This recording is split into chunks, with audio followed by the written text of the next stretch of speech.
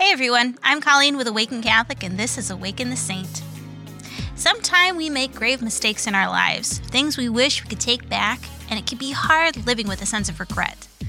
Most of us can probably point to at least one thing in our lives that we wish we could go back and fix. Today's saint knows exactly that feeling all too well. A Syriac Christian living in the late 300s to early 400s, James Intercisus was a man of means and status. A military officer and a favorite of the Persian king Yezdegerd I, it can be assumed he enjoyed special privileges in the empire. But in spite of his position and privilege, James did not possess courage. When the king began persecuting Christians heavily, he renounced his faith for fear of being put to death. When the king died years later, the persecution died along with him, for a time. James's own family had lived through the persecution and had not apostatized. They rebuked him for his cowardice, chastising him for renouncing his heavenly king in fear of the worldly king of Persia. Convicted by the honest words of his family, he underwent a deep conversion of heart. Repenting of his denial of the faith, he then threw himself into prayer, asking that God conform him to Christ.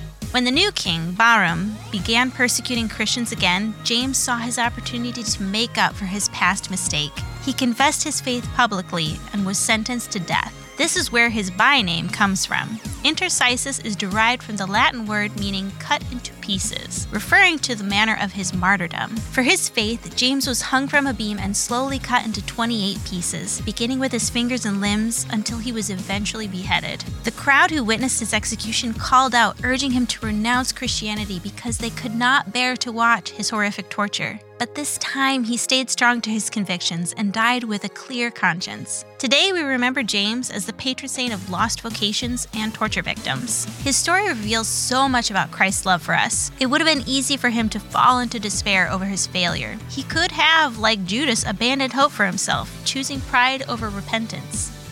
Instead, he allowed himself to be pierced with conviction and humbly submitted himself to Christ with a sincerely contrite heart.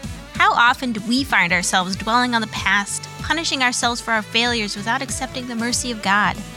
Next time you're tempted to look back with guilt or regret, remember Christ's love for you.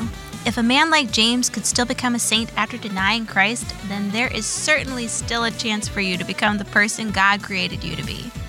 If we repent with a spirit of contrition and choose penance over pride, then we too can find the joy of salvation in God's kingdom.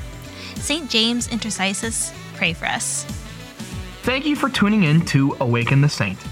Awaken the Saint is a 3-minute daily show that unpacks the lives of the saints with practical messages for everyday life.